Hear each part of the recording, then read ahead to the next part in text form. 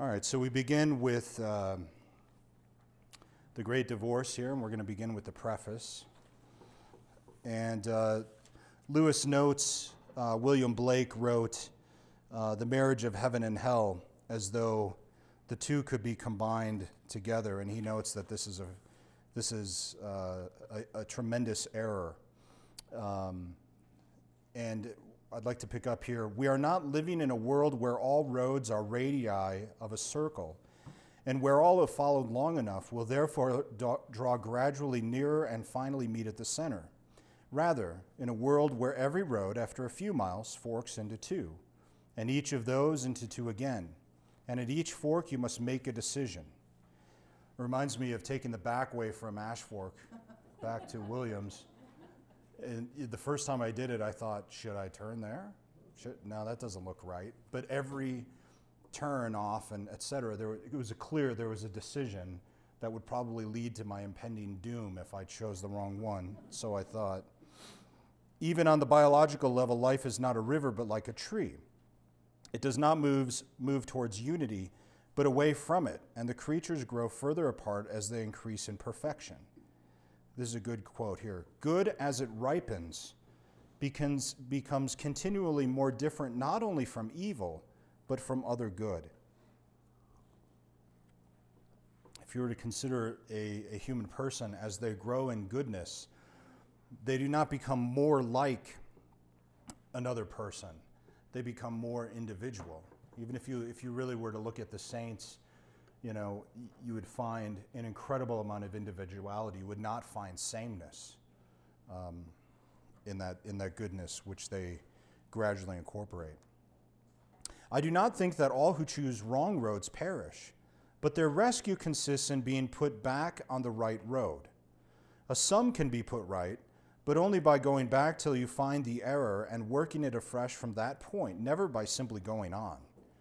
Evil can be undone, but it cannot develop into good. Time does not heal it.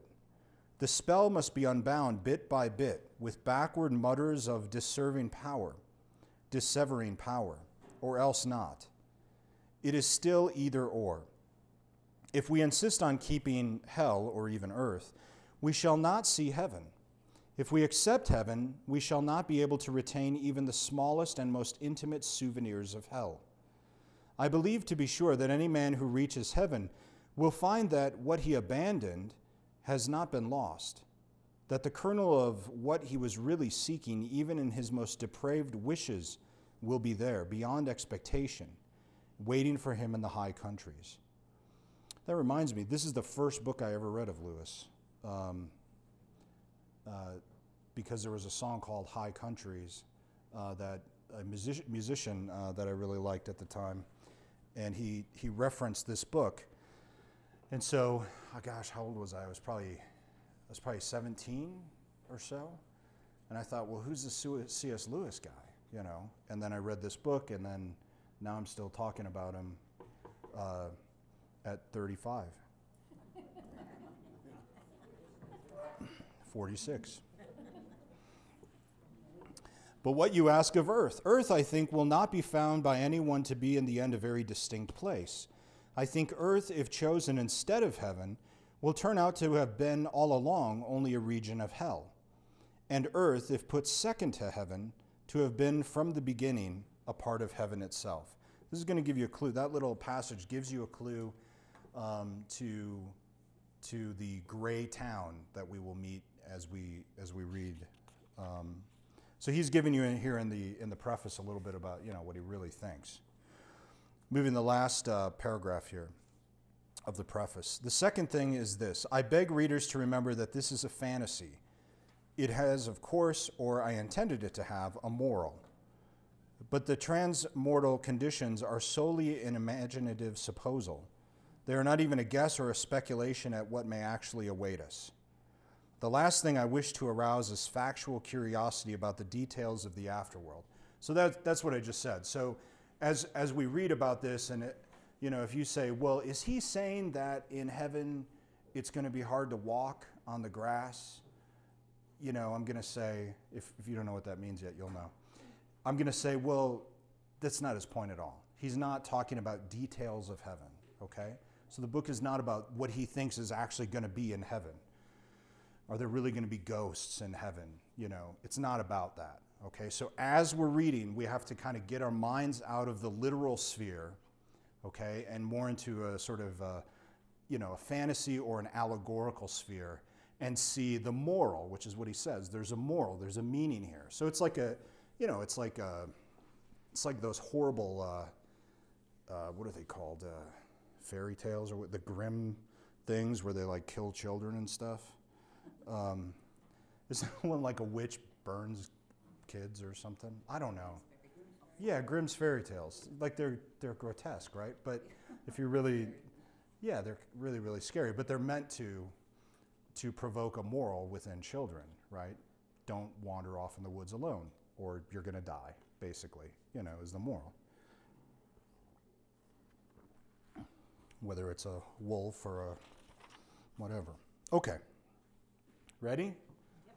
All right. No factual curiosity, as he says. So let us get into which part of the brain? Is that left brain or right brain? The imaginary. Left brain, right? Whatever. Go to that place. Here we go. I seemed to be standing in a busy queue by the side of a long, mean street. Evening was just closing in, and it was raining. I had been wandering for hours in a similar mean streets, and always the rain and always an evening twilight.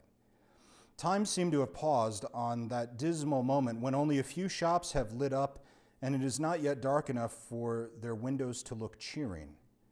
And just as the evening never advanced to night, so my walking had never brought me to the better parts of the town. However far I went, I found only dingy lodging houses, small tobacconists, hoardings from which posters hung in rags, windowless warehouses, goods stations without trains, and bookshops of the sort that sell the works of Aristotle. I never met anyone. But for the little crowd at the bus stop, the whole town seemed to be empty. I think that's why I attached myself to the queue.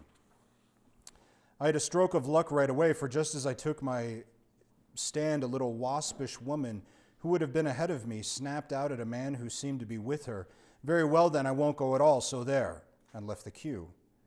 "Pray don't imagine," said the man in a very dignified voice, "that I care about going in the least. I have only been trying to please you, for peace sake. My own feelings are, of course, a matter of no importance. I quite understand that." And suiting the action to the word, he also walked away.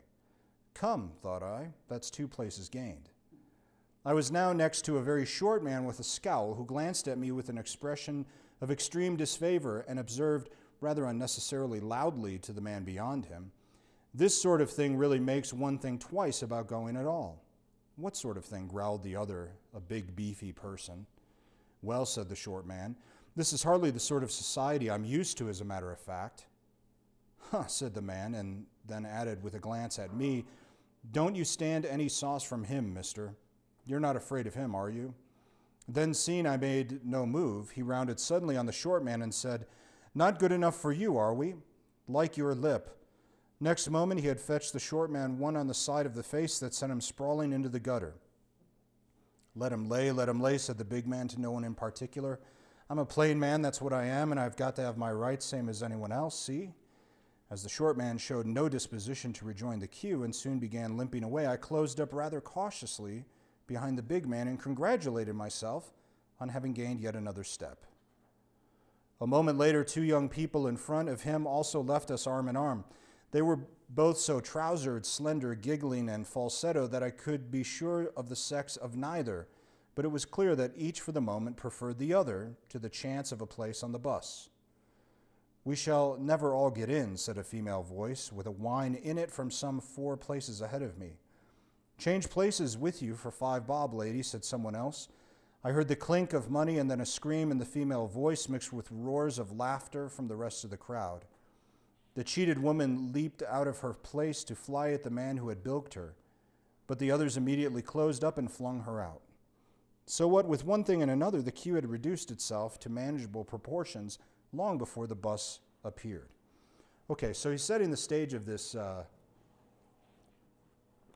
this town that he's wandering in. this dreary, gray, miserable town where there doesn't seem to be anybody except for this lineup at the bus stop. And, as he's encountering these people, they're all rather, nasty people is the point. He's witnessing these people, and these are like, and they're not like, murderous people. They're just petty and, kind of consumed with themselves and et cetera. Okay, they have issues. All right. So again, he's setting the stage here. So here comes the bus. It was a wonderful vehicle, blazing with golden light. I always get this word wrong. Heraldically colored.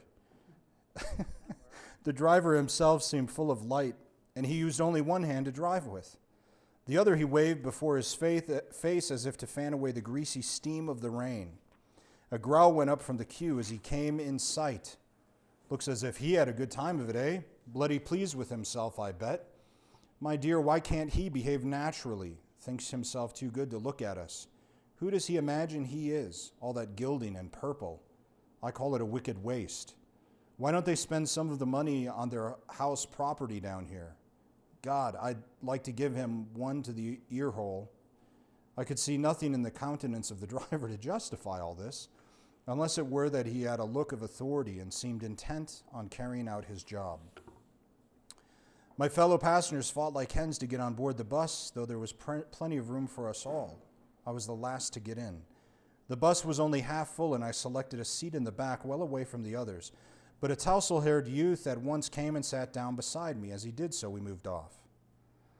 I thought you wouldn't mind my tacking on to you, he said, for I've noticed that you feel just as I do about the present company.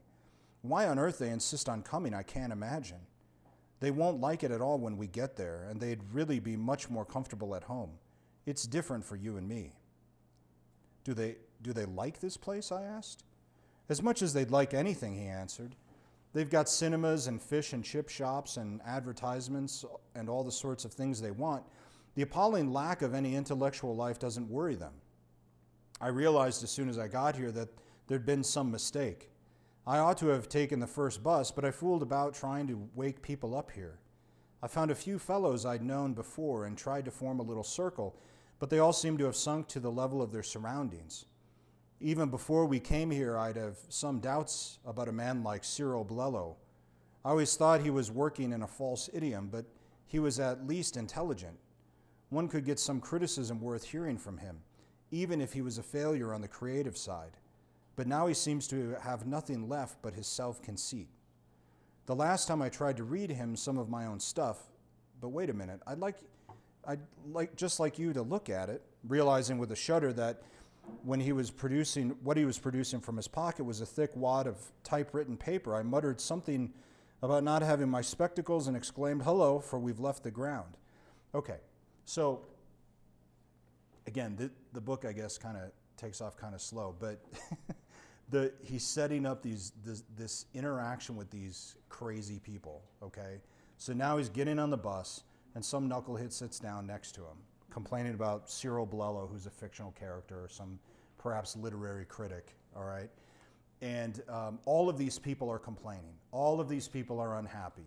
None of these, even the bus driver makes them angry. Here comes the bus, and it's golden and all these colors as opposed to this gray, depressing town they live in. And they're irate about that. That makes them angry. Everything makes them angry. Everything, that's the whole point that I want you to observe through this initial, the initial of what we're hearing is the characters and kind of what's going on with them and how disagreeable they seem. It was true, several hundred feet below us, already half hidden in the rain and mist, the wet roofs of the town appeared, spreading without a break as far as the eye could reach. Chapter 2. You don't even have to buy the book on tape. You can just listen to this.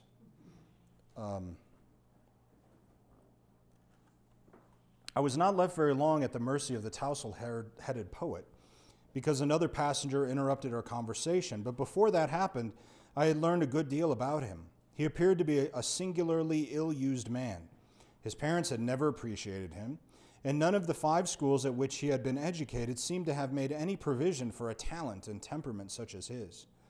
To make matters worse, he had been exactly the sort of boy in whose case the examination system works out with the maximum unfairness and absurdity. It was not until he reached the university that he began to recognize that all these injustices did not come by chance, but were the inevitable results of our economic system. Capitalism did not merely enslave its workers, it also vitiated taste and vulgarized intellect.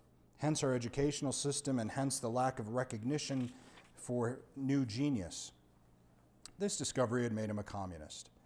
But when the war came along and he saw Russia in alliance with the capitalist governments, he had found himself once more isolated and had to become a conscientious objector. The indignities he suffered at this stage of his career, he had confessed, embittered him. He decided he could serve the cause best by going to America. But then America came into the war too. It was at this point that he suddenly saw Sweden as the home of a really new and radical art, but the various oppressors had given him no facilities for going to Sweden. There were money troubles. His father, who had never progressed beyond the most atrocious mental complacency and smugness of the Victorian epoch, was giving him a ludicrously inadequate allowance. And he had been very badly treated by a girl, too. Just seems petty. Anyway, he had thought her a really civilized and adult personality, and then she had unexpectedly revealed that she was a mass of bourgeois prejudices and monogamic instincts. Jealousy, possessiveness was a quality he particularly disliked. She had even shown herself at the end to be mean about money. That was the last straw. He had jumped under a train.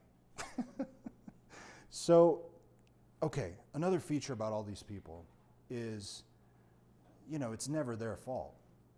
So this guy that he was just listening to complain about his entire life. He had to listen to all of this whining and complaining about all these people, and this guy could never settle on a movement to follow because nobody was ever good enough, and then his father wasn't good enough and didn't give him enough money, and then he fell in love, but she wasn't good enough, and then he finally had enough, so he committed suicide.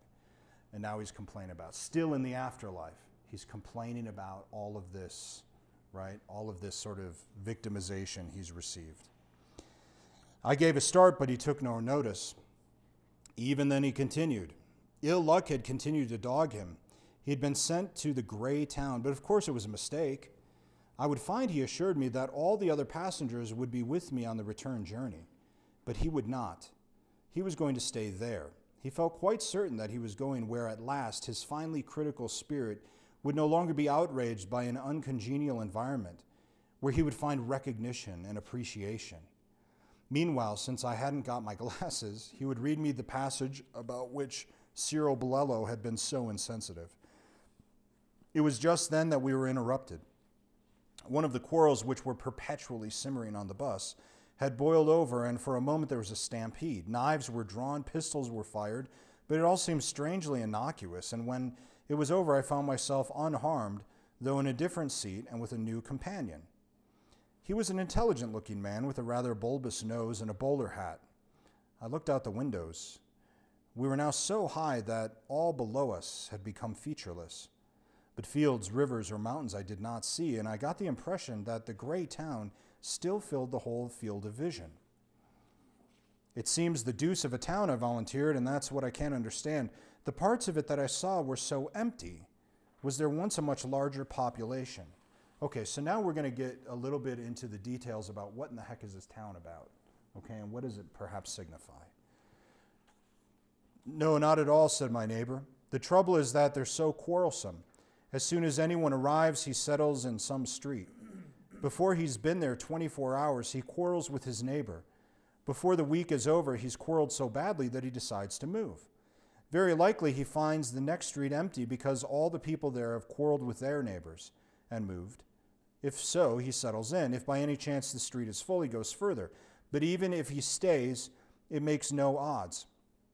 He's sure to have another quarrel pretty soon, and then he'll move on again. Finally, he'll move right out to the edge of town and build a new house. You see, it's easy here. You've only got to think a house, and there it is. That's how the town keeps growing. Leaving more and more empty streets, that's right. And time's sort of odd here.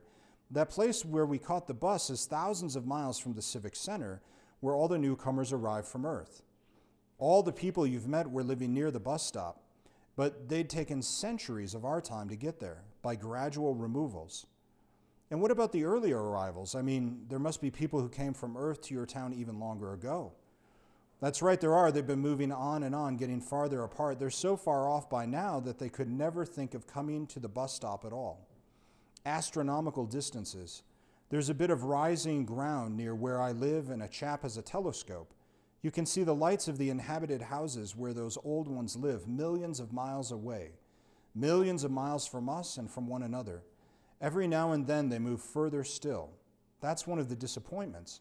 I thought you'd meet interesting historical characters, but you don't. They're too far away. Okay, so basically, people die. Some people who die go to this town. Okay, they go to this gray town, this depressing town.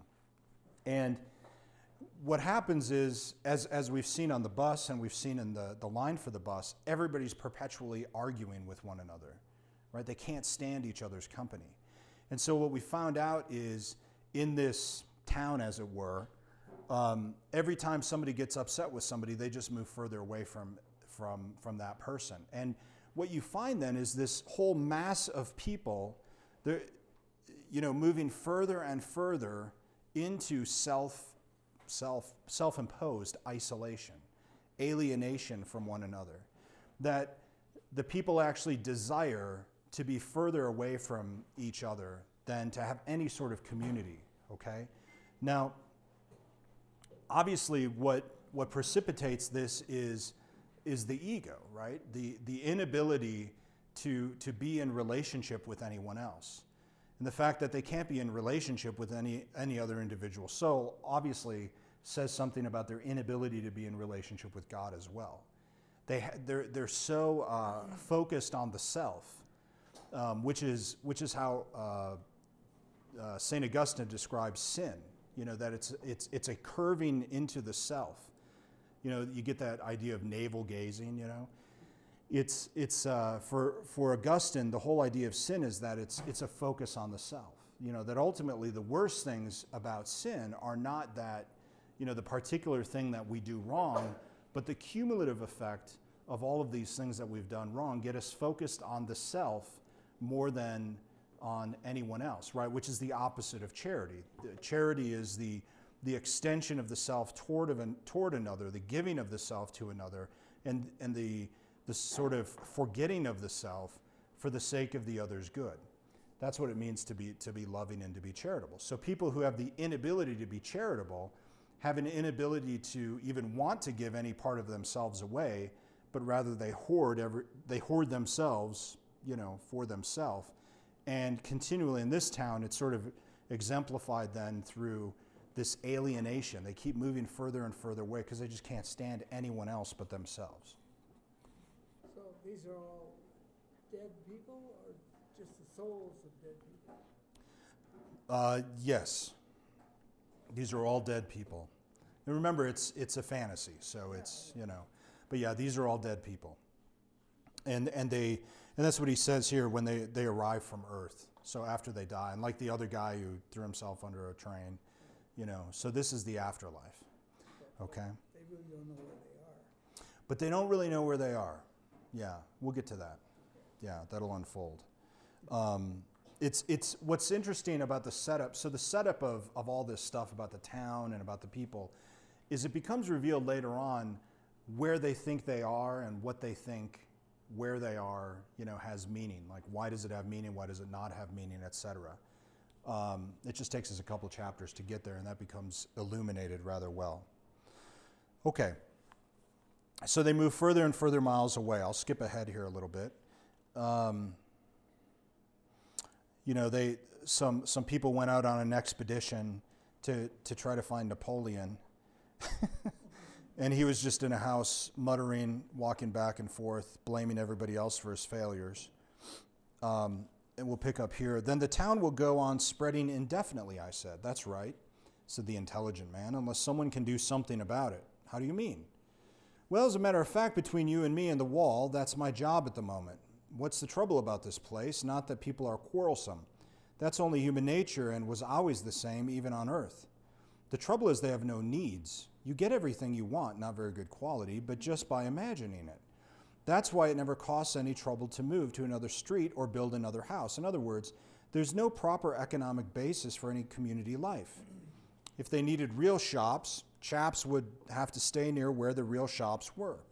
If they needed real houses, they'd have to stay near where real builders were. It's scarcity that enables society to exist, and that's where I come in. I'm not going on this trip for my health. As far as that goes, I don't think it would suit me up there. But if I can come back with some real commodities, anything at all that you could really bite or drink or sit on, why at once you'd get a demand down in our town. I'd start a little business. I'd have something to sell. So it's interesting, right? Because all these people have to do is imagine it and they get what they want. It's not good, but all they got to do is think, I want a house, and a house, appears. So they kind of get everything they want, but they don't get it.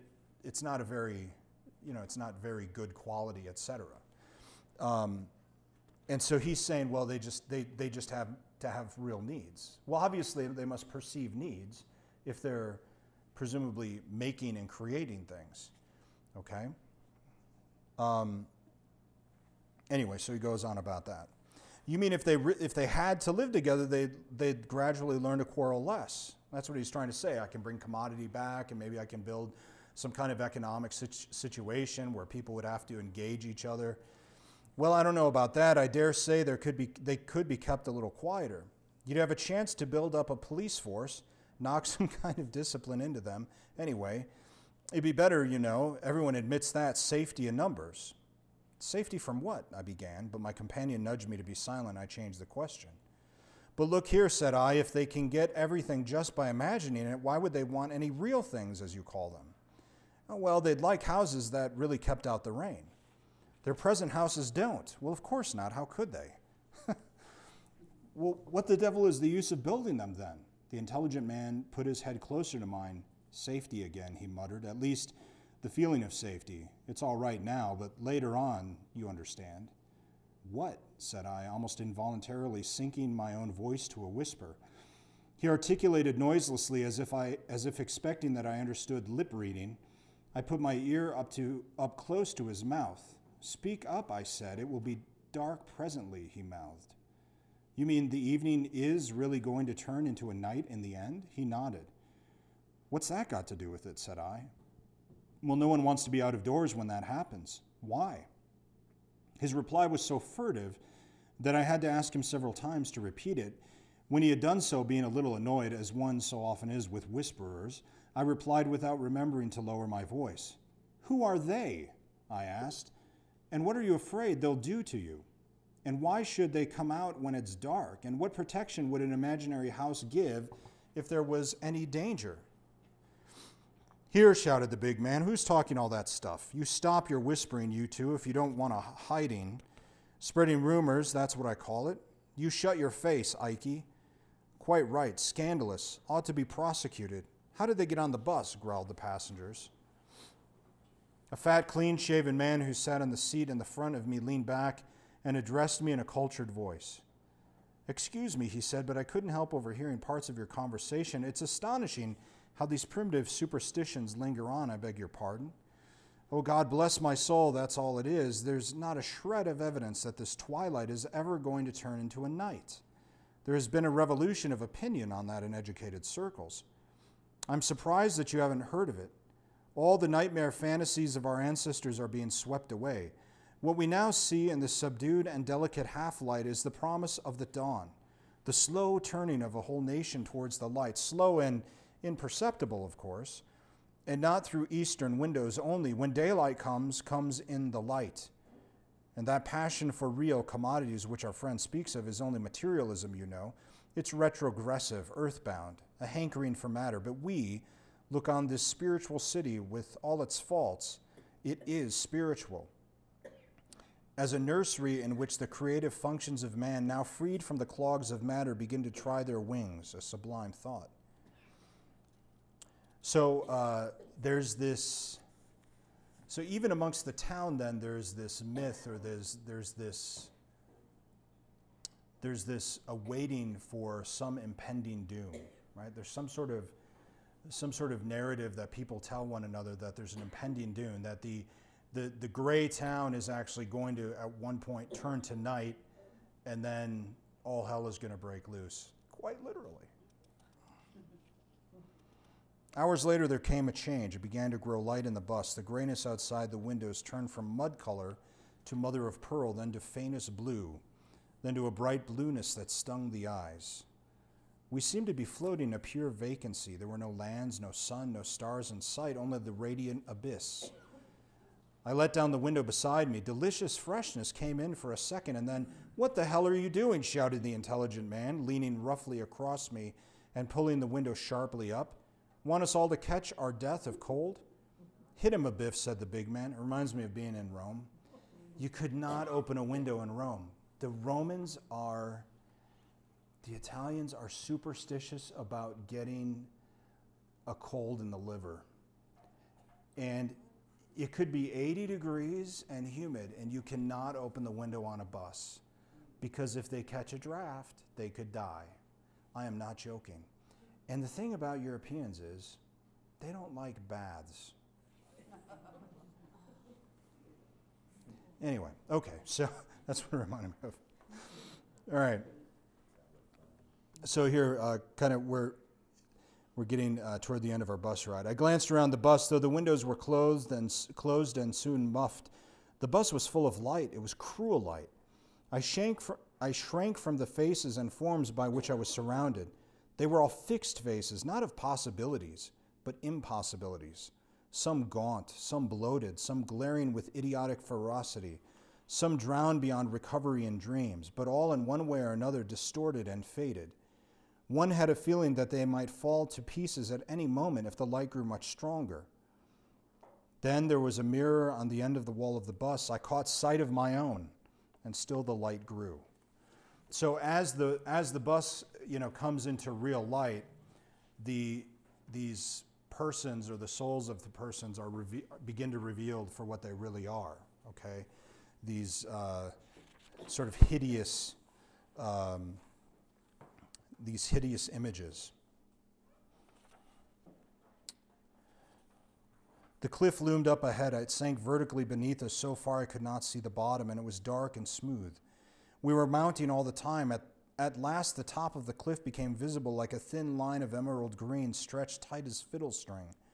Presently, we were gliding over that top. We were flying above a level, grassy country, though through which there ran a wide river. We were losing height now. Some of the tallest treetops were only 20 feet below us. Then suddenly we were at rest. Everyone had jumped up. Curses, taunts, blows, a filth of vituperation came to my ears as my fellow passengers struggled to get out.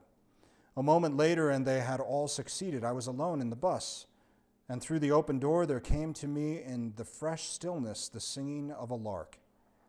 I got out. The light and coolness that drenched me were like those of summer morning, early morning, a minute or two before the sunrise, only that there was a certain difference. I had the sense of being in a larger space, perhaps even a larger sort of space than I had ever known before, as if the sky were further off and the extent of the green plain wider than they could be on this little ball of earth. I had got out in some sense, which made the solar system itself seem like an indoor affair. It gave me a feeling of freedom, but also of exposure, possibly of danger, which continued to accompany me through all that followed. It is the impossibility of communicating that feeling, or even of inducing you to remember it as I proceed, which makes me despair of conveying the real quality of what I saw and heard. At first, of course, my attention was caught by my fellow passengers, who were still grouped about in the neighborhood of the omnibus, though beginning, some of them, to walk forward into the landscape with hesitating steps. I gasped when I saw them. Now that they were in the light, they were transparent, fully transparent, when they stood between me and it, smudgy and imperfectly opaque when they stood in the shadow of some tree. They were in fact ghosts, man-shaped stains on the brightness of that air. One could attend to them or ignore them at will, as you do with dirt on a window pane. I noticed that the grass did not bend under their feet. Even the dewdrops were not disturbed. Then some readjustment of the mind or some focusing of my eyes took place, and I saw the whole phenomenon the other way around. The men were as they had always been, as all the men I had known had been, perhaps. It was the light, the grass, the trees that were different, made of some different substance, so much solider than things in our country that men were ghosts by comparison. Moved by a sudden thought, I bent down and tried to pluck a daisy which was growing at my feet. The stalk wouldn't break. I tried to twist it, but it wouldn't twist. I tugged till the sweat stood out on my forehead, and I lost most of the skin off my hands. The little flower was hard, not like wood or even like iron, but like diamond. There was a leaf, a young tender beech leaf, lying in the grass beside it. I tried to pick the leaf up. My heart almost cracked with the effort, and I believe I did just raise it, but I had to let it go at once. It was heavier than a sack of coal. As I stood recovering my breath with great gasps and looking down at the daisy, I noticed that I could see the grass not only between my feet, but through them. I also was a phantom. Who will give me the words to express the terror of that discovery? Golly, I thought, I'm in for it this time. I don't like it. I don't like it, screamed a voice. It gives me the pip. One of the ghosts had darted past me back into the bus. She never came out again, as far as I know. The others remained uncertain. Hi, mister, said the big man, addressing the driver. When have we got to come back? To be back. You need never come back unless you want to, he replied. Stay as long as you please. There was an awkward pause. This is simply ridiculous, said a voice in my ear. One of the quieter and more respectable ghosts had sidled up to me. There must be some mismanagement, he continued. What's the sense of allowing all that riffraff to float about here all day? Look at them. They're not enjoying it. They'd be far happier at home. They don't even know what to do. I don't know very well myself, said I. What does one do? Oh, me? I shall be met in a moment or two. I'm expected. I'm not bothering about that, but it's rather unpleasant on one's first day to have the whole place crowded out with trippers. Damn it, one's chief object in coming here at all was to avoid them. He drifted away from me, and I began to look about. In spite of his reference to a crowd, the solitude was so vast I could hardly notice the knot of phantoms in the foreground. Greenness and light had almost swallowed them up, but very far away I could see what might be either a great bank of cloud or a range of mountains. Sometimes I could make it out in steep forests, far withdrawing valleys, and even mountain cities perched on inaccessible summits. At other times, it became indistinct. The height was so enormous, my waking sight could not have taken in such an object at all. Light brooded on the top of it, slanting down thence it made long shadows behind every tree on the plain. There was no change and no progression as the hours passed. The promise or the threat of sunrise rested immovably up there. Long after that, I saw people coming to meet us. Because they were bright, I saw them while they were still very distant, and at first I did not know that they were people at all. Mile after mile they drew nearer. The earth shook under their tread as their strong feet sank into the wet turf. A tiny haze and a sweet smell went up where they had crushed the grass and scattered the dew. Some were naked, some robed, but the naked ones did not seem less adorned, and the robes did not disguise in those who wore them the massive grandeur of muscle and the radiant smoothness of flesh. Some were bearded, but no one in that company struck me as being of any particular age. One gets glimpses, even in our country, of that which is ageless, heavy thought in the face of an infant, and frolic childhood in that of a very old man. Here it was all like that. It came on steadily. I did not entirely like it. Two of the ghosts screamed and ran for the bus. The rest of us huddled closer to one another. So Lewis gets this idea from what was called the Refrigerium, which was sort of a sort of not really a theory so much as a bit of a fantasy that the damned were given they were given a respite in heaven every once in a while, sort of a refuge. They got to visit heaven and they got to have some kind of relief from their torments in hell. And so that's where he gets sort of the nascent idea for this book, that so you have the damned from the town being taken up into heaven. And so now they're in heaven, and what's revealed is this place of heaven is far more real than they are. They are but shadows, they're but ghosts. And then now come these other people who are, who are radiant, they have great grandeur, they're clearly people of this place as opposed to these ghosts. And so the majority of the book now is going to deal with that interaction, which is really where the meat of the book, I think, and the most interesting things take place. Okay? So we'll do a little bit of that. As the people came nearer still, I noticed that they were moving with order and determination, as though each of them had marked his man in our shadowy company. There are going to be affecting scenes, I said to myself. Perhaps it would not be right to look on. With that, I sidled away on some vague pretext of doing a little exploring. A grove of huge cedars to my right seemed attractive, and I entered it. Walking proved difficult. The grass, hard as diamonds to my unsubstantial feet, made me feel as if I were walking on wrinkled rock, and I suffered pains like those of the mermaid in Hans Andersen. A bird ran across in front of me, and I envied it. It belonged to that country, and it was as real as the grass. It could bend the stalks and spatter itself with the dew. Almost at once, I was followed by what I have called the big man, to speak more accurately, the big ghost. He, in his turn, was followed by one of the bright people. "Don't you know me?" he shouted to the ghost, and I found it impossible not to turn and attend. The face of the solid spirit, he was one of those that wore a robe, made me want to dance. It was so jocund, so established in its youthfulness. "Well, I'm damned," said the ghost. Sorry, there's kind of a double meaning there. "Well, I'm damned," said the ghost. "I wouldn't have believed it. It's a fair knockout. It isn't right, Len, you know. What about poor Jack? You look pretty pleased with yourself, but what I say is, what about poor Jack?" "He is here," said the other. "You will meet him soon if you stay." "But you murdered him."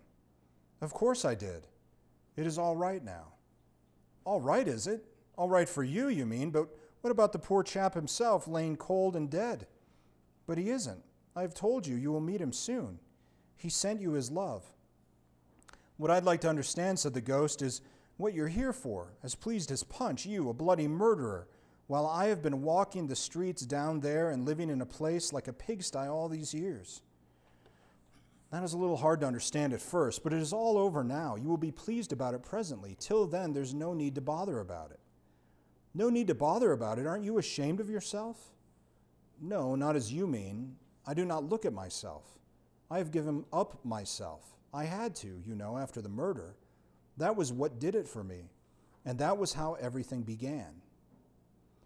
"Personally," said the big ghost with an emphasis which contradicted the ordinary meaning of the word, "personally, I'd have thought you and I ought to be the other way around. That's my personal opinion." "Very likely we shall soon be," said the other, "if you'll stop thinking about it." "Look at me now," said the ghost, slapping its chest, but the slap made no noise. "I've gone straight all my life. I don't say I was a religious man, and I don't say I had no faults, far from it, but I done my best all my life. I done my best by everyone. That's the sort of chap I was. I never asked for anything that wasn't mine by rights. If I wanted to drink, I paid for it, and if I took my wages, I done my job. That's the sort I was, and I don't care who knows it." It would be much better not to go on about that now. Who's going on? I'm not arguing. I'm just telling you the sort of chap I was. I'm asking for nothing but my rights. You may think that you can put me down because you're dressed up like that, which you weren't when you worked under me, and I'm only a poor man. But I got to have my rights, same as you. "Oh no, it's not so bad as that. I haven't got my rights, or I should not be here. You will not get yours either. You will get something far better, never fear." "That's just what I say. I haven't got my rights. I always done my best, and I never done anything wrong, and what I don't see is why I should be put below a bloody murderer like you. Who knows whether you will be? Only be happy and come with me." "What do you keep on arguing for? I'm only telling you the sort of chap I am. I only want my rights. I'm not asking for anyone's bleeding charity." "Then do at once. Ask for the bleeding charity. Everything is here for the asking, and nothing can be bought." That may do very well for you, I dare say. If they choose to let in a bloody murderer, all because he makes a poor mouth at the last moment, that's their lookout. But I don't see myself going in the same boat as you. Why should I? I don't want charity. I'm a decent man, and if I had my rights, I'd have been here long ago, and you can tell them I said so. The other shook his head. You can never do it like that. Your feet will never grow hard enough to walk on our grass that way. You'd be tired out before we got to the mountains, and it isn't exactly true, you know. Mirth danced in his eyes as he said it. What isn't true? Said the ghost sulkily. You weren't a very decent man, and you didn't do your best. We none of us were, and none of us did. Lord bless you, it doesn't matter. There's no need to go into it all now. You, gasped the ghost, you have the face to tell me I wasn't a decent chap? Of course, must I go into all that? I will tell you one thing to begin with. Murdering old Jack wasn't the worst thing I did. That was the work of a moment, and I was half mad when I did it, but I murdered you in my heart deliberately for years. I used to lie awake at nights thinking what I'd do to you if I ever got the chance. That is why I've been sent to you now, to ask your forgiveness, and to be your servant as long as you need one, and longer if it pleases you. I was the worst, but all the men who worked under you felt the same. You made it hard for us, you know, and you made it hard for your wife, too, and for your children. You mind your business, young man, said the ghost, none of your flip, because I'm not taking any impudence from you about my private affairs. There are no private affairs, said the other. And I'll tell you another thing, you can clear off. You're not wanted. I may only be a poor man, but I'm not making pals with a murderer, let alone taking lessons from him. Made it hard for you and your like, did I? If I had you back there, I'd show you what work is. Come and show me now, said the other with laughter in his voice. It will be joy going to the mountains, but there will be plenty of work. You don't suppose I'd go with you. Don't refuse. You will never get there alone, and I'm the one who is sent to you. So that's the trick, is it? Shouted the ghost, outwardly bitter. And yet I thought there was a kind of triumph in his voice. It had been entreated.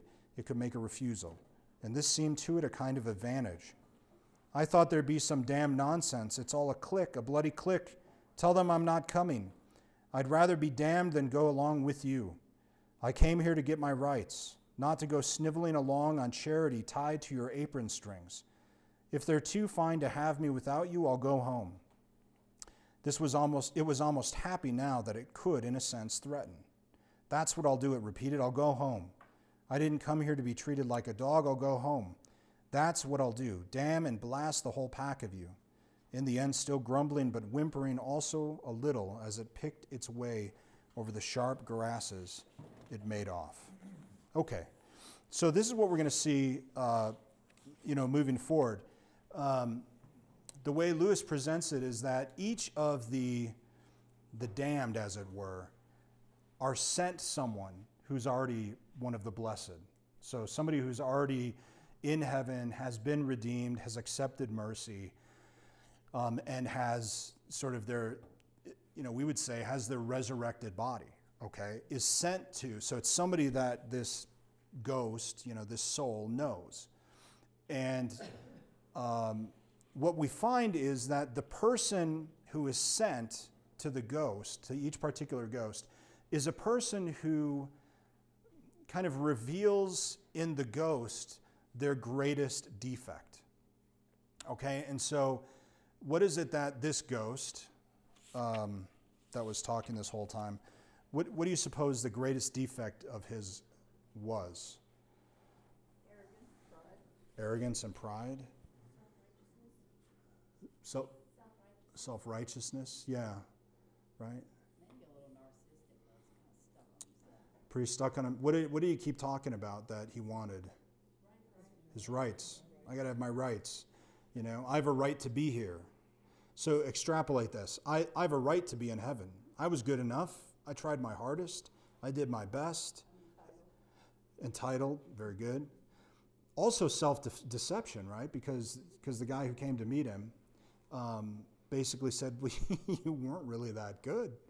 I murdered you in my heart for years. Basically, you were horrible.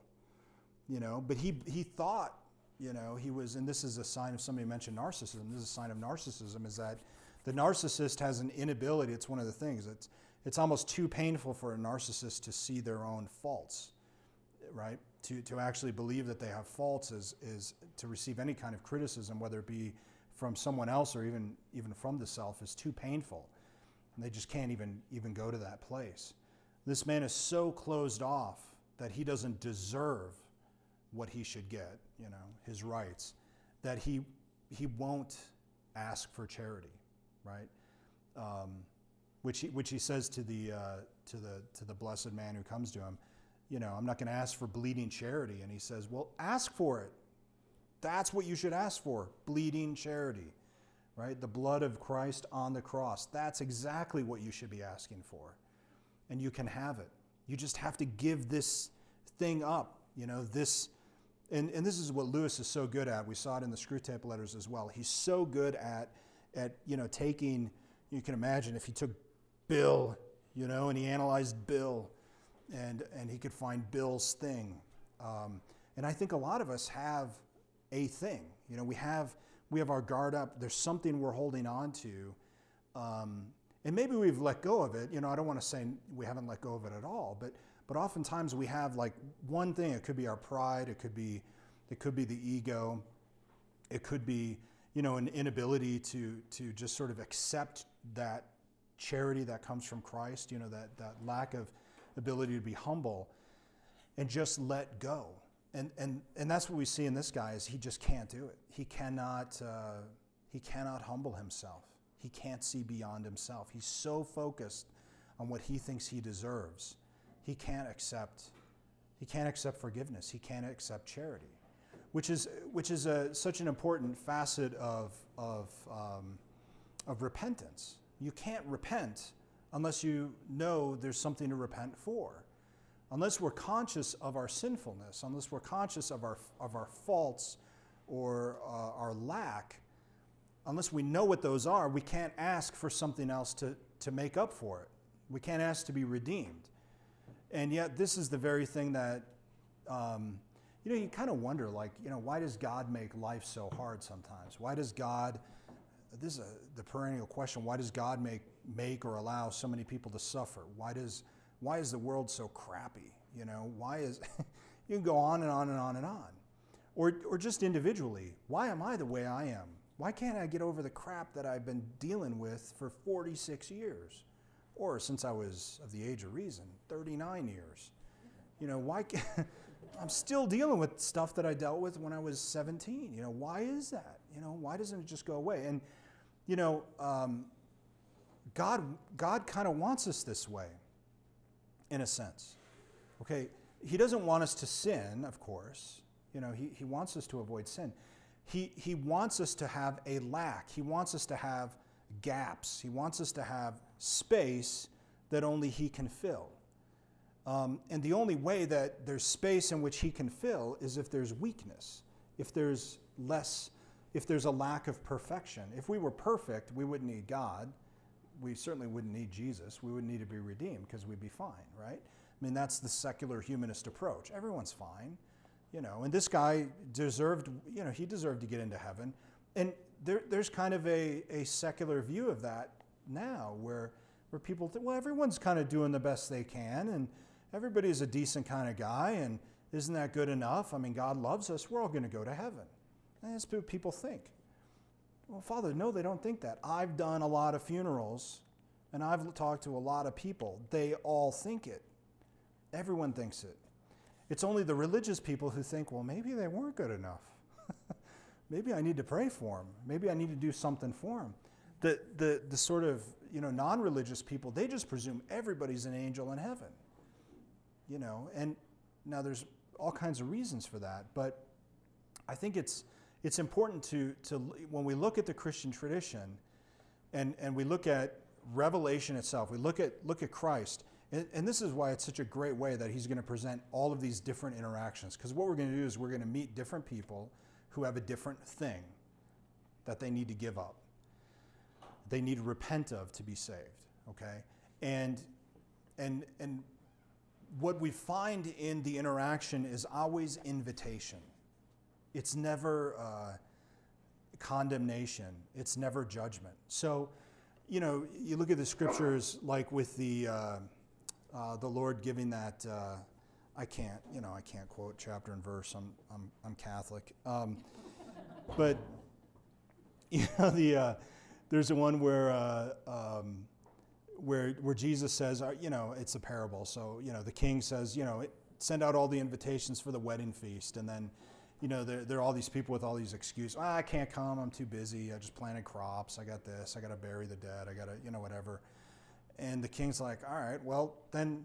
So those were all the good people, you know, all the friends and all the seemingly righteous people. Well, then just go out into the alleys and invite anybody who wants to come. Salvation is presented by the Lord as invitation, not as, you know, I think oftentimes we see salvation as transactional, just like this guy did. It's a transaction. If I do the good stuff, God will give me the good stuff. If I act good, God will give me heaven. I can earn it, which, by the way, is actually a heresy.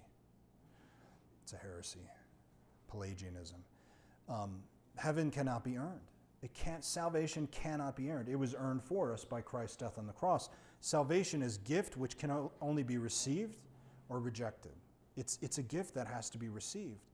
But if it's not received, what can God do? And that's what we're seeing playing out here. If salvation won't be received, what is left? You know, think about it as a parent. Faye, think about it as a parent. I think this battery's dying. You know, there's only so much you can do for your kids. Any of the parents here, there's only so much you can do. And if one of them or two of them go off the rails, what are you going to do? You can't force them to see what's wrong with their life. Even though everyone else maybe can see it or a lot of people can see it, you can't make them see it. You can't force them to see the good. You can't force them to turn their life around. All you can do is invite them. And you know that the older they get, the less they want to listen to you. I don't listen to a thing my mom says anymore, you know. Actually, she would tell you I never did. You know, but as the older the kids get, you know, the less they're going to listen to any kind of authority. It's just kind of the nature of things. And so, and parents really struggle with this because they start to see reality as they get older. They start to see reality so much clearer, I think, and they're less encumbered by the things of their youth, and so they can see what's really so important. But they can't make their own children or those they love see it. You just can't make that happen. You can't force, you know, like a good Catholic mom who wants her kids to go to church. You can't force your kids to go to church, and the more you try to force them, the more they'll resist. You know, they're not going to go, especially, you know, once they're 35, they're not going to go because you tell them to go. They're going to not go because you tell them to go, you know. And that all starts when they're about 16. You know, that's just the nature of the human person. So as a parent, you can't force it. And so there's a lot of suffering for parents who you know, recognize their children are kind of off the tracks or off the rails.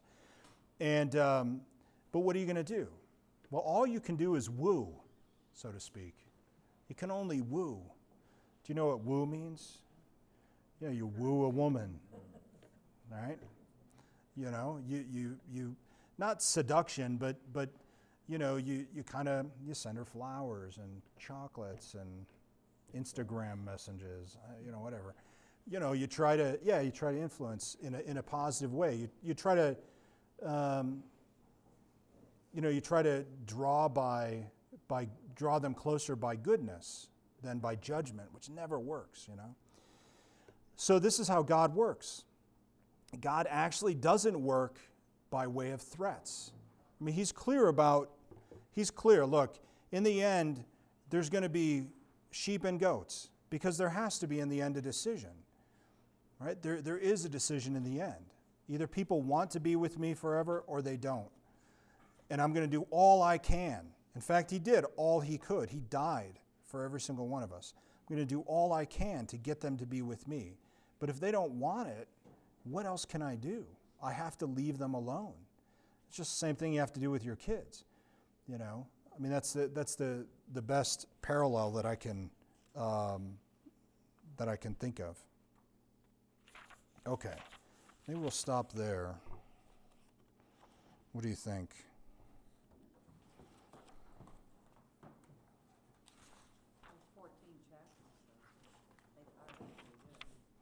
All right, let me do one more chapter. We'll do chapter 5. For a moment there was a silence under the cedar trees, and then, pad, pad, pad, it was broken. 2 velvet-footed lions came bouncing into the open space, their eyes fixed upon each other, and started playing some solemn romp. Their manes looked as if they had been just dipped in the river, whose noise I could hear close at hand, though the tree hid it. Not greatly liking my company, I moved away to find that river, and after passing some thick, flowering bushes, I succeeded. The bushes came almost down to the brink. It was as smooth as the Thames, but flowed softly like a mountain stream. Pale green where trees overhung it, but so clear that I could count the pebbles at the bottom. Close beside me, I saw another of the bright people in conversation with a ghost. It was that fat ghost with the cultured voice who had addressed me in the bus, and it seemed to be wearing gaiters. "My dear boy, I'm delighted to see you," it was saying to the spirit, who was naked and almost blindingly white. "I was talking to your poor father the other day and wondering where you were." "You didn't bring him?" said the other. "Well, no, he lives a long way from the bus, and to be quite frank, he's been getting a little eccentric lately. A little difficult, losing his grip. He never was prepared to make any great efforts, you know. If you remember, he used to go to sleep when you and I got talking seriously." "Ah, Dick, I shall never forget some of our talks. I expect you've changed your views a bit since then. You became rather narrow-minded towards the end of your life, but no doubt you've broadened out again." "How do you mean?" "Well, it's obvious by now, isn't it, that you weren't quite right? Why, my dear boy, you were coming to believe in a literal heaven and hell. But wasn't I right?" Sorry, I just think it's funny. Bill, that shows you they don't know where the heck they are. "But wasn't I right?" "Oh, in a spiritual sense, to be sure. I still believe in them in that way. I'm still, my dear boy, looking for the kingdom, but nothing superstitious or mythological." "Excuse me, where do you imagine you've been?" "Ah, I see. You mean the gray town with its continual hope of morning. We must all live by hope, must we not? With its field for indefinite progress is, in a sense, heaven if we only have eyes to see it. That's a beautiful idea." "I didn't mean that at all. Is it possible you don't know where you've been?" "Now that you mention it, I don't think we ever do give it a name. What do you call it?"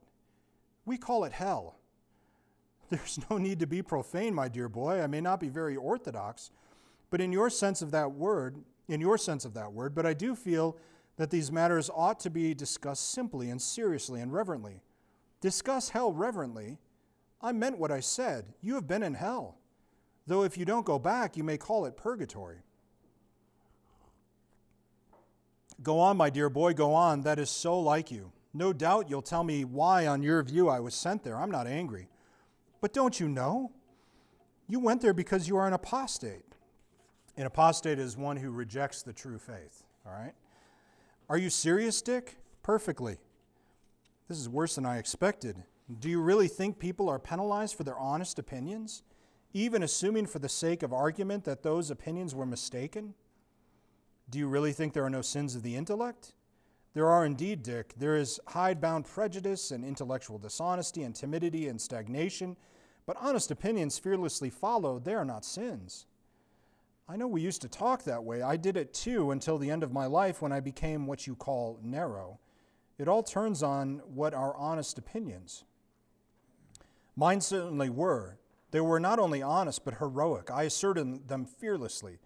When the doctrine of the resurrection ceased to commend itself to the critical faculties which God had given me, I openly rejected it. He's an apostate. He rejected the resurrection. I preached my famous sermon. I defied the whole chapter. I took every risk. What risk? What was at all likely to come of it except what actually came? Popularity, sales for your books, invitations, and finally a bishopric. Dick, this is unworthy of you. What are you suggesting? Friend, I'm not suggesting at all. You see, I know now. Let us be frank. Our opinions were not honestly come by. We simply found ourselves in contact with a certain current of ideas and plunged into it because it seemed modern and successful. At college, you know, we just started automatically writing the kind of essays that got good marks and saying the kind of things that won applause.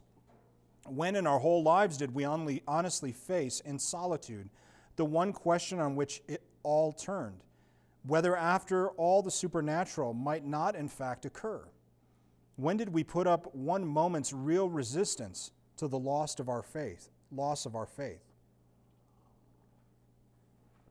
If this is meant to be a sketch of the genesis of liberal theology in general, I replied that it is mere libel. Do you suggest that men like, I have nothing to do with any generality, nor with any man but you and me?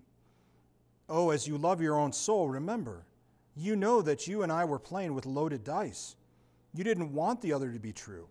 We were afraid of crude salvationism, afraid of a breach with the spirit of the age, afraid of ridicule, afraid above all of real spiritual fears and hopes.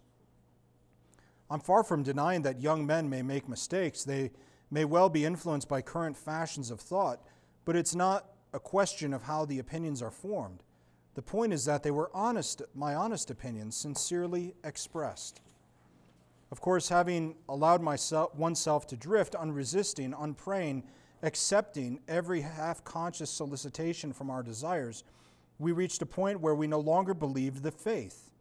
Just in the same way, a jealous man, drifting and unresisting, reaches a point at which he believes lies about his best friend. A drunkard reaches a point at which, for the moment, he actually believes that another glass will do him no harm. The beliefs are sincere in the sense that they do occur as psychological events in the man's mind. If that's what you mean by sincerity, they are sincere, and so were ours. But errors which are sincere in that sense are not innocent.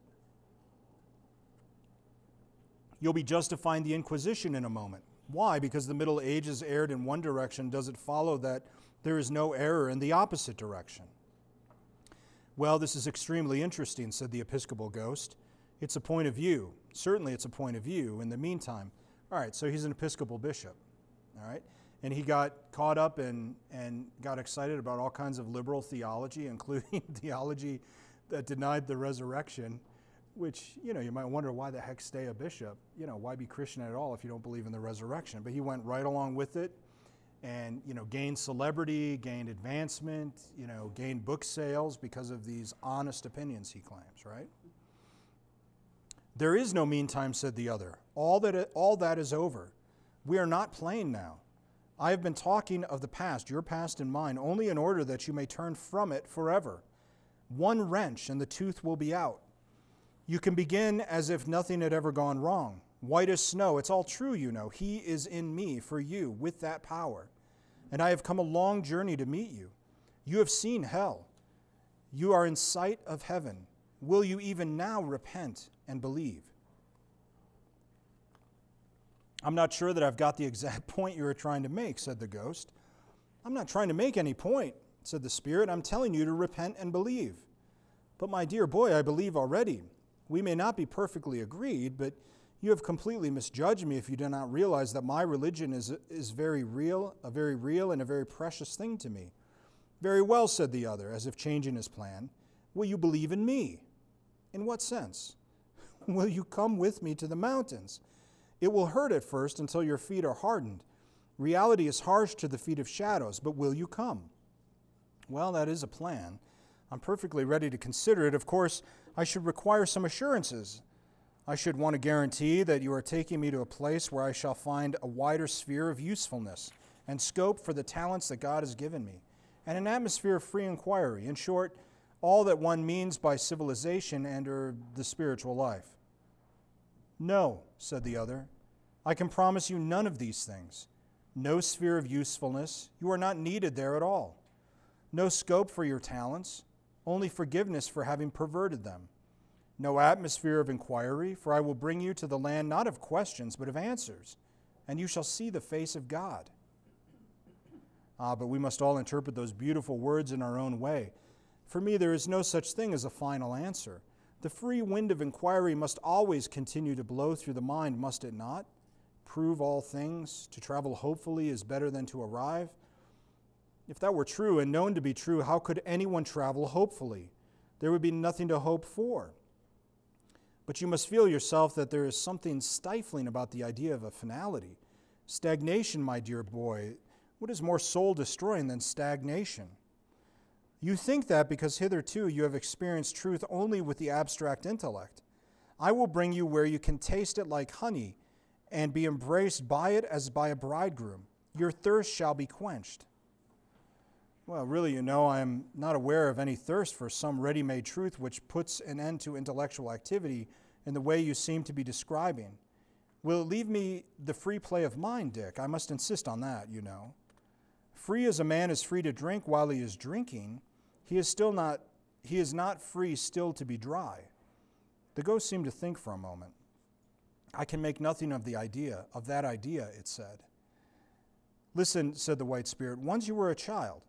Once you knew what inquiry was for. There was a time when you asked questions because you wanted answers, and were glad when you had found them. Become that child again, even now. But when I became a man, I put away childish things. You have gone far wrong. Thirst was made for water, inquiry for truth. What you now call the free play of inquiry has neither more nor less to do with the ends for which intelligence was given you than masturbation has to do with marriage. If we cannot be reverent, that there is at least no need to be obscene. The suggestion that I should return at my age to the mere factual inquisitiveness of boyhood strikes me as preposterous. In any case, that question and answer conception of thought only applies to matters of fact. Religious and speculative questions are surely on a different level. We know nothing of religion here. We think only of Christ. We know nothing of speculation. Come and see. I will bring you to eternal fact, the father of all other facthood. I should object very strongly to describing God as a fact. The supreme value would surely be less inadequate description. It is hardly, do you not even believe that he exists? Exists. What does existence mean? You will keep on applying some sort of static, ready-made reality, which is, so to speak, there, and to which our minds have simply to conform. These great mysteries cannot be approached in that way. If there were such a thing, there is no need to interrupt, my dear boy. Quite frankly, I should not be interested in it. It would be of no religious significance. God for me is something purely spiritual.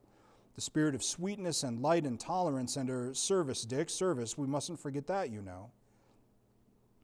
If the thirst of the reason is really dead, said the spirit, and then stopped as though pondering. Then suddenly he said, can you at least still desire happiness? Happiness, my dear Dick, said the ghost placidly. Happiness, as you will come to see when you are older, lies in the path of duty. Which reminds me, bless my soul, I'd nearly forgotten. Of course, I can't come with you. I have to be back next Friday to read a paper. We have a little theological society down there. Oh, yes, it's plenty of intellectual life. Not a very high quality, perhaps. One notices a certain lack of grip, a certain confusion of mind. That is where I can be of some use to them. There are even regrettable jealousies. I don't know why, but tempers seem less controlled than they used to be. Still, one mustn't expect too much of human nature. I feel I can do a great work among them. But you've never asked me what my paper is about. I'm taking the text about growing up to the measure of the stature of Christ and working out an idea which I feel sure you'll be interested in. I'm going to point out how people always forget that Jesus, here the ghost bowed, was a comparatively young man when he died. He would have outgrown some of his earlier views, if he'd lived, and he might have done with a little more tact and patience. I'm going to ask my audience to consider what his mature views would have been. A profoundly interesting question. What a different Christianity we might have had if only the founder had reached his full stature. I shall end up by pointing out how this deepens the significance of the crucifixion. One feels for the first time what a disaster it was, what a tragic waste. So much promise cut short. Oh, you must be going. Well, so must I. Goodbye, my dear boy. It has been a great pleasure. Most stimulating and provocative. Goodbye, goodbye, goodbye. The ghost nodded its head and beamed on the spirit with a bright clerical smile, or with the best approach to which such unsubstantial lips could manage, and then turned away, humming softly to itself, "City of God, how broad and far."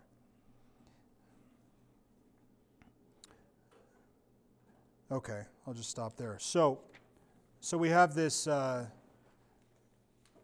So we have this guy who's a bishop, and what do you notice about him? What do you find to be what are his flaws? So again, he's sent. Maybe it's a younger cleric. A priest who was younger than him, and he was a bishop, and they were obviously engaged in this great intellectual. They thought, these great intellectual pursuits.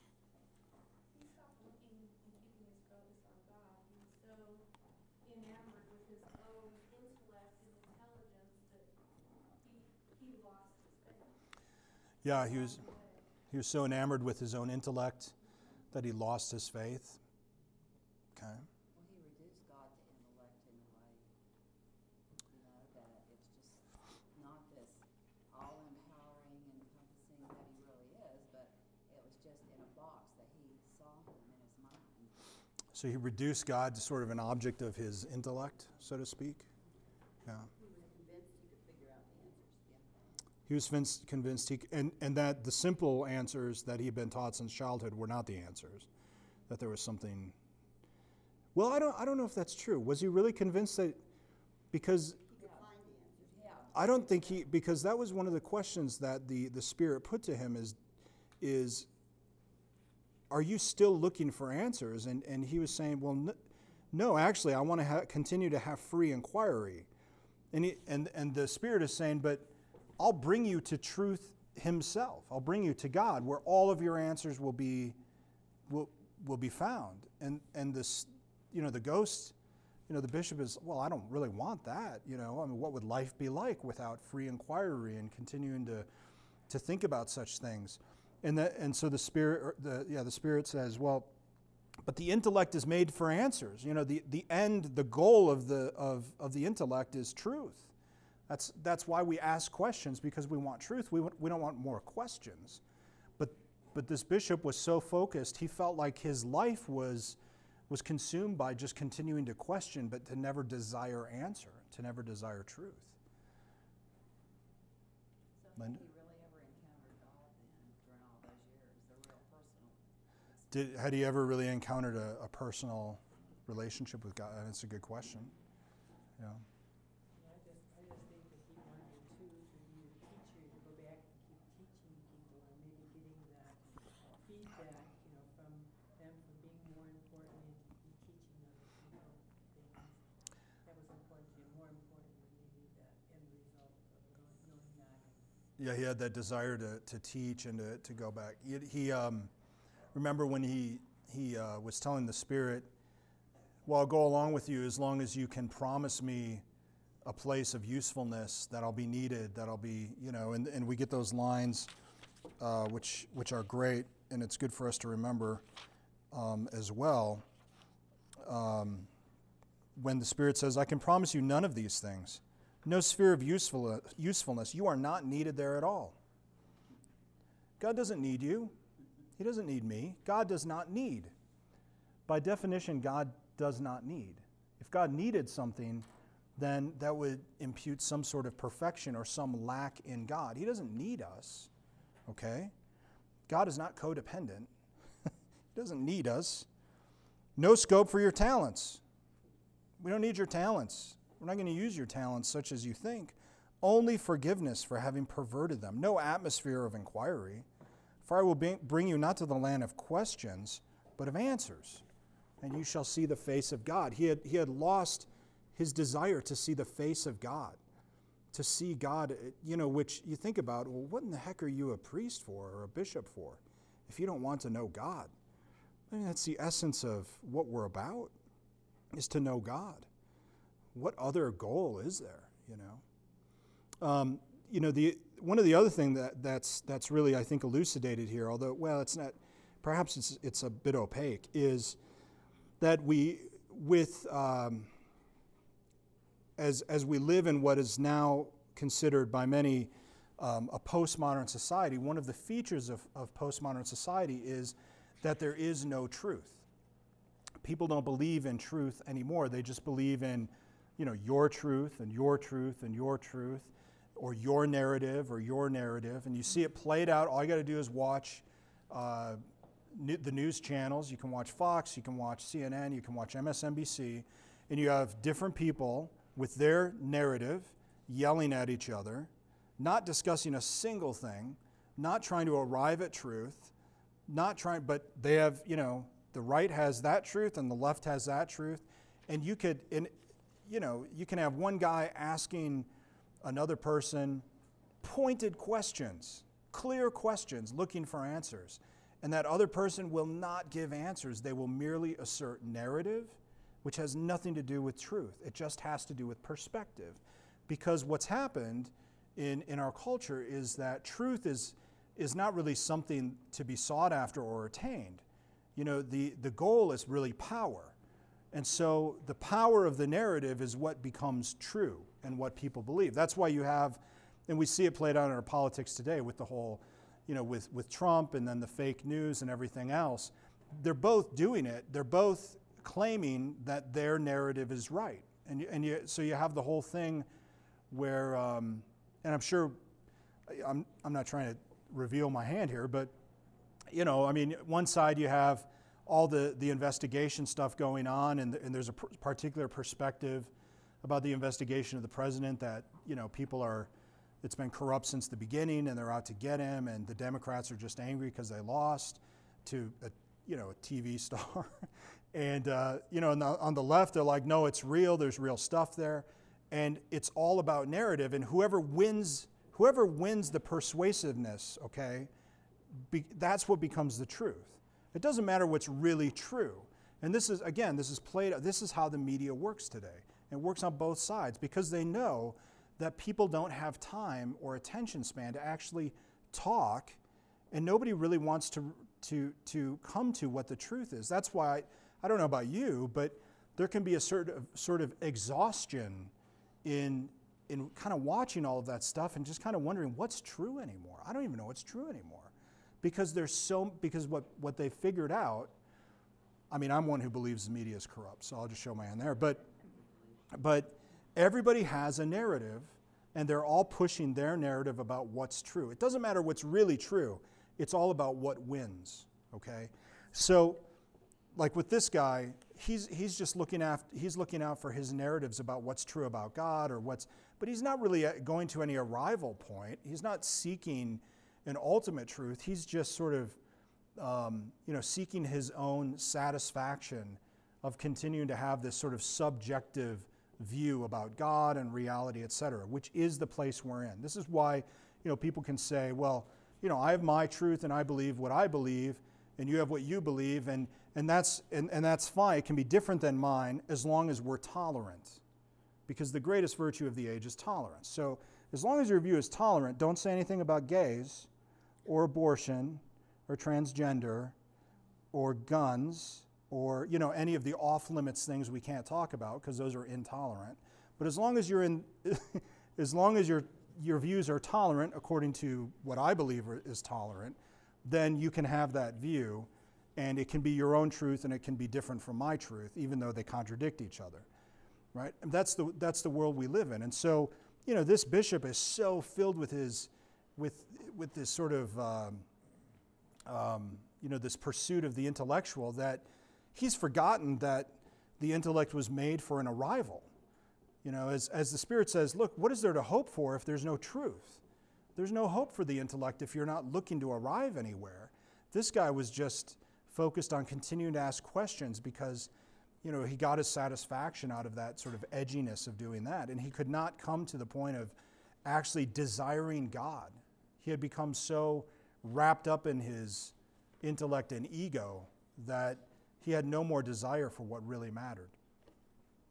Okay, so we will, feel free to, obviously now, you don't have to read ahead, but we'll start up on chapter 6 next week. Have a great night.